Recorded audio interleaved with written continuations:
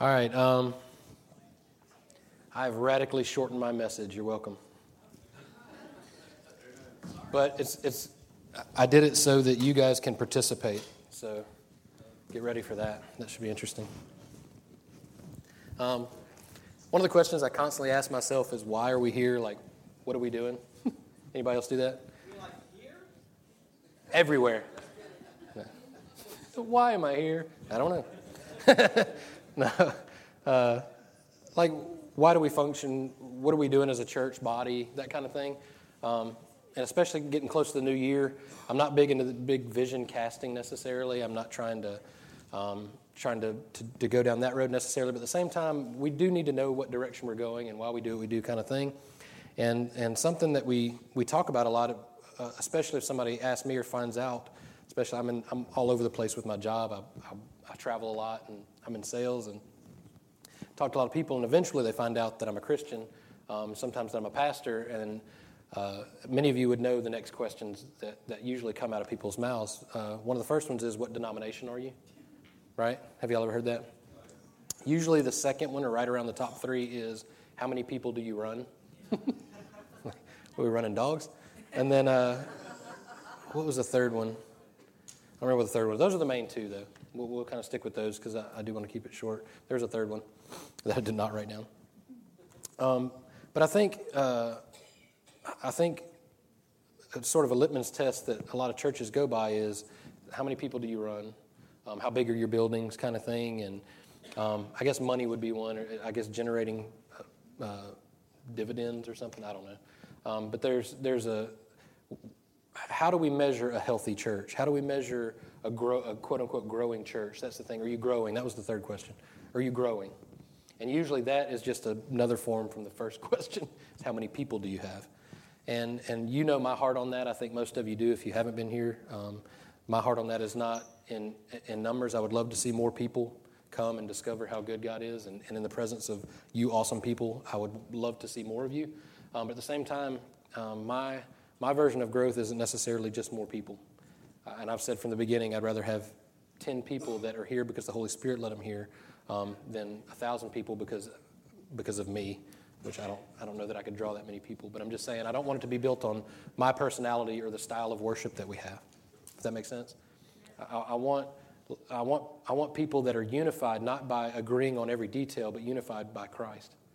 This is my soapbox on denominations, and we've talked about it a few times, but I understand there are different styles and people like different things, but that's a very consumer mindset, and to me it's a very me-centered mindset of church. I kind of call churchianity or religion. To me, a mature body of believers, and I believe we are mature, body of believers, a mature body of believers, you can quote me on that, a mature body of believers is diverse. I think I'm looking across here, and I know most of you guys, and we all have very different backgrounds, some similar. We have different church backgrounds, right? Different denominational backgrounds. I know most of you have grown up or have come into different denominational backgrounds and have ended up here. And we're just a big melting pot. We like the island of misfit toys here. We're just like all of it. You know, you may have somebody speaking in tongues over here and somebody just like, you know, wondering what the heck's going on over here and somebody doing cartwheels over there. We don't know what's going to happen. Yeah, we got one guy that skips. That guy's weird. He cries a lot, too. You may have a pastor up here sobbing like every Sunday. But anyway, I think that, to me, is a good indication of a healthy church. Because here's why. If we all just gather and agree on everything, then we're really kind of a cult. I'm just saying, if it's just about everybody agreeing on every detail, we can find people to agree. If I just wanted a bunch of people to say yes all the time, you know, I wouldn't be hanging around you guys because you listen. I'll tell you, not every Sunday, but there are several Sundays when I have a few of you come and correct me on some things, and I love it. I'm completely okay with that. Listen, I need scholars, you know, to show me things and help me with discernment. I'm completely fine with that.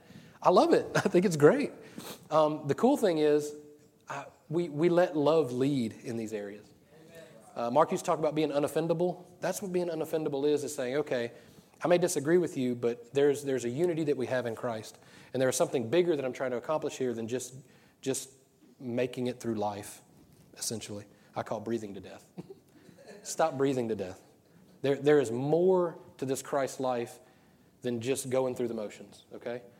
Part of the reason why I occasionally, or almost every Sunday, change our whole format, which I'm going to do this Sunday.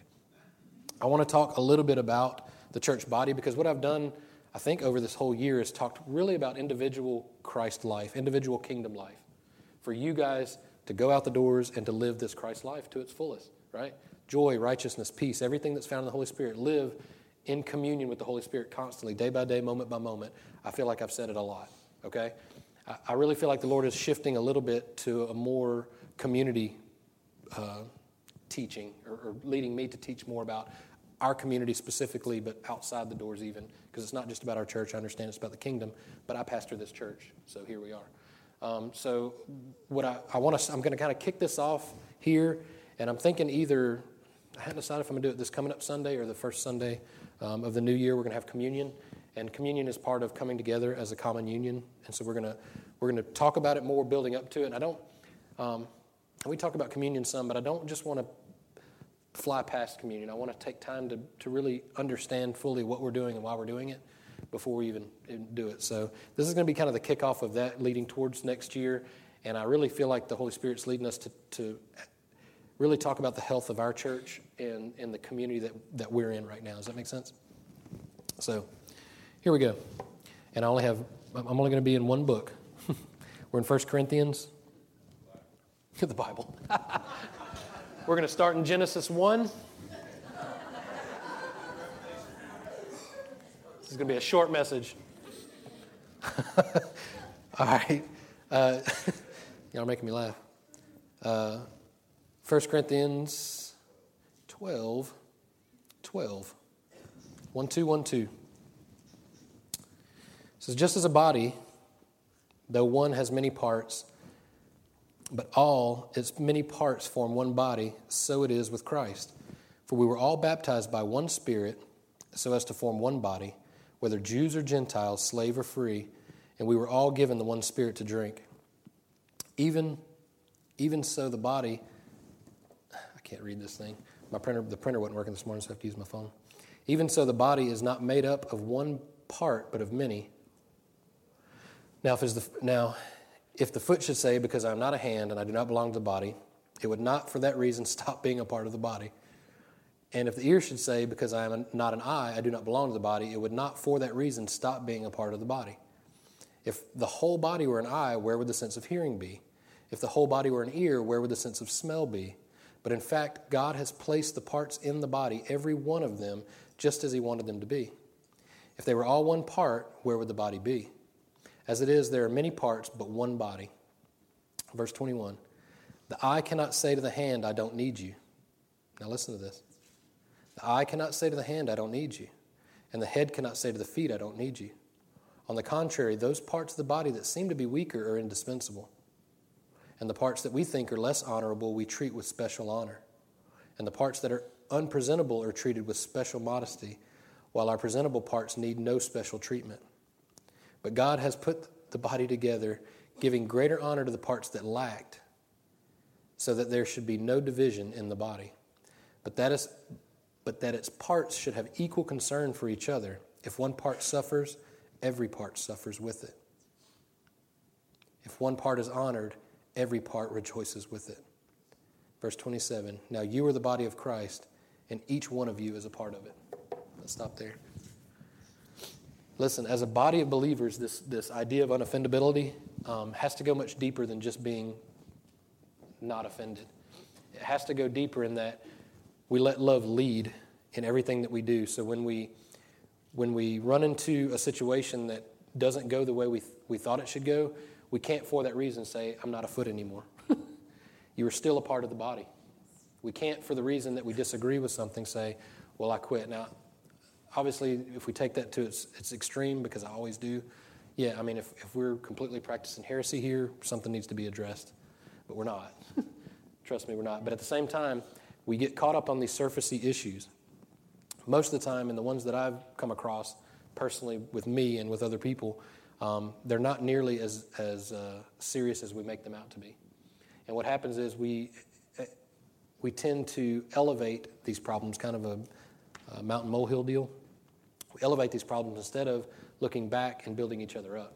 Now, I'm not saying we do this all the time. I'm just saying we're all occasionally fall into that place where we're just like, what about me? You know what I mean? What about me? I need this or I need that. And what happens in those places is either we don't express it in the right way, and this is just from my experience. I'm speaking from myself. I'm not calling any of you out. From my experience, sometimes I won't express it in a way that people can understand it, so they can't really help me, right? I'll hold it in. I won't tell anybody about it. And if there's an offense, then I take the liberty to hang on to that offense until usually the Holy Spirit says, what are you doing? Why are you worried? Why are you thinking about that? Why do you feel the need to hold on to that offense when it really probably wasn't even intended to be offensive? So what I found is the more we find our source in the Lord, especially within, we talk about it individually, but corporately as a body, the more we find our source in the Lord, the more we can begin to build each other up. And I think that, to me, is a healthy church. To me, is when the members of the body of believers begin to identify the parts of the church. And we could go on. It goes on to here to talk about those parts with teaching, the gifts of the Spirit, which is teaching and prophecy and all these different things that we have, healing, these different areas that the Lord can move in and through us. What happens, I believe, in a healthy church, and here's where I think the denominational thing on a larger scale, and I don't want to go too far with that because I want to right now stay locally, but on a larger scale, when the denominations begin to break up, it's like you have all these scholars here in this group, and they are so focused on understanding Scripture and deciphering things, and then you have this group over here that for no good reason have the Holy Spirit has just placed this gift of several gifted people together, and they're running around healing everybody and praying for everybody and doing all this stuff, but they don't have a lot of discernment in what's going on. And these two people need to be together. These groups don't need to be separated. They strengthen each other. They build each other up, right? They shouldn't be causing division. They should be building each other up. And this is a pretty broad spectrum here. I'm just using some examples. It goes on and on and on to lots of different ways that we do things. Now, what I want to do here today is I'm gonna demonstrate it first, and I say this a lot. I don't say it lightly. The Holy Spirit is speaking very specifically to me for a reason, and so I'm going to use this is perfect God's timing for this, because my nephew's in town, and all through worship he was on my heart, and when I began to think of the whole father thing, I thought the same thing, and then long story short, we're going to spend the next probably 20, 25 minutes or so socializing, essentially, kind of like we do when we get together. But I want you guys that don't necessarily hang out a lot or know each other, and I'm not just trying to make introverts feel uncomfortable, although you may. I want you to find somebody that you don't normally talk to or hang out with, and I want you to talk to them and maybe either get their background, their story, their history, or just pray for them, however the Holy Spirit leads you. We want to take the time to do that. But first, I want to demonstrate. I'll try my best to get through this without crying, and I apologize ahead of time. Where are you? You got to come up here. He's like, what? Seriously? Come on. You're all family here.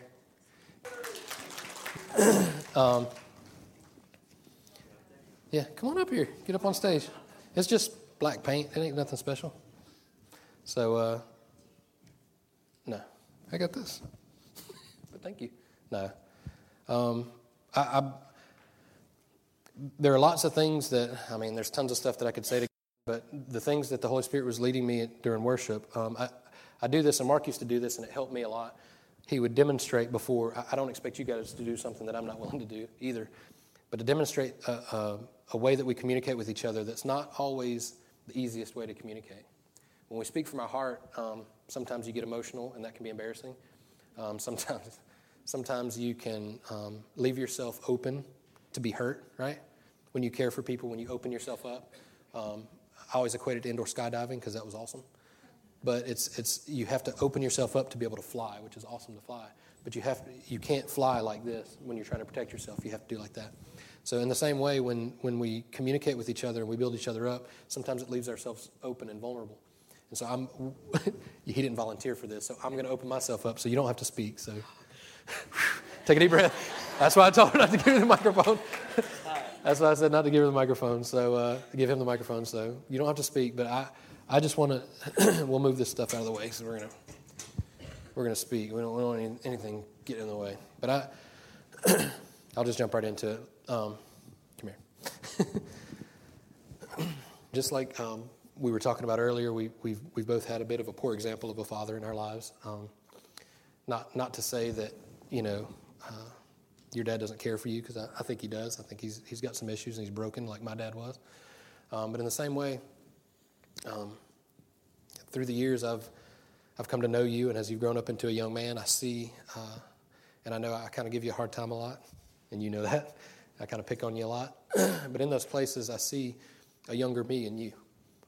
And I see some of the mistakes I've made, and some of those things that I poke at you about, I want to try to get you past those so you don't have to make them and learn the hard way like I did. And I'm not always right about everything. I know I may sound like a know-it-all sometimes and kind of push your buttons a little bit, but I do that to prompt you to think, because I care about you. And I see something very special in you. You care deeply, and I know that you do. I see it in you. And I think that the Lord's going to do something great in that. Okay? And in doing so, I know I'm not saying I'm some great father figure to you, but at the same time, I know that the Lord has a great plan, and I know that He can use me to minister that to you. And so in those times when we talk and we joke around a lot, you've got a great sense of humor too. But at the same time, I just see a very strong leader in you. And I see a very... I'm trying to put the picture that he's painting into words. I see a very clean, it's like clean lines. I see a very direct purpose for you. And right now you're trying to figure that out, I think. I think you're just trying to figure what that looks like out in life, in business, in work, in relationships, all those things. You're discovering some of those things. But I see a very direct purpose coming clearer and clearer to you in your life. And so I want to encourage you in that. And I also want to encourage you, even some of the things that I pick on you about, none of that affects the way that I feel about you. I love you regardless of any mistakes that you make and anything that you do. I don't want you to make mistakes, but I love you regardless, and always know that. And always know that you can call me anytime you need anything. Just give me a call. And I love you.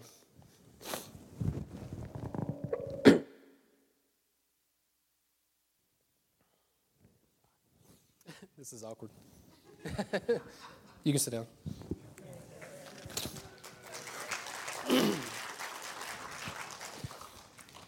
Thank you for doing that. I know that was awkward. But I just want to encourage you. Listen, if the Lord gives you a word for somebody, don't be shy about it. Just give it to them. You may be embarrassed for a moment, but you could radically help that person. At the same time, listen. One of the things I think we lack to do a lot in the Christian community is just shut up sometimes and listen. If somebody has something to say, they might just need you to listen to it for a little bit.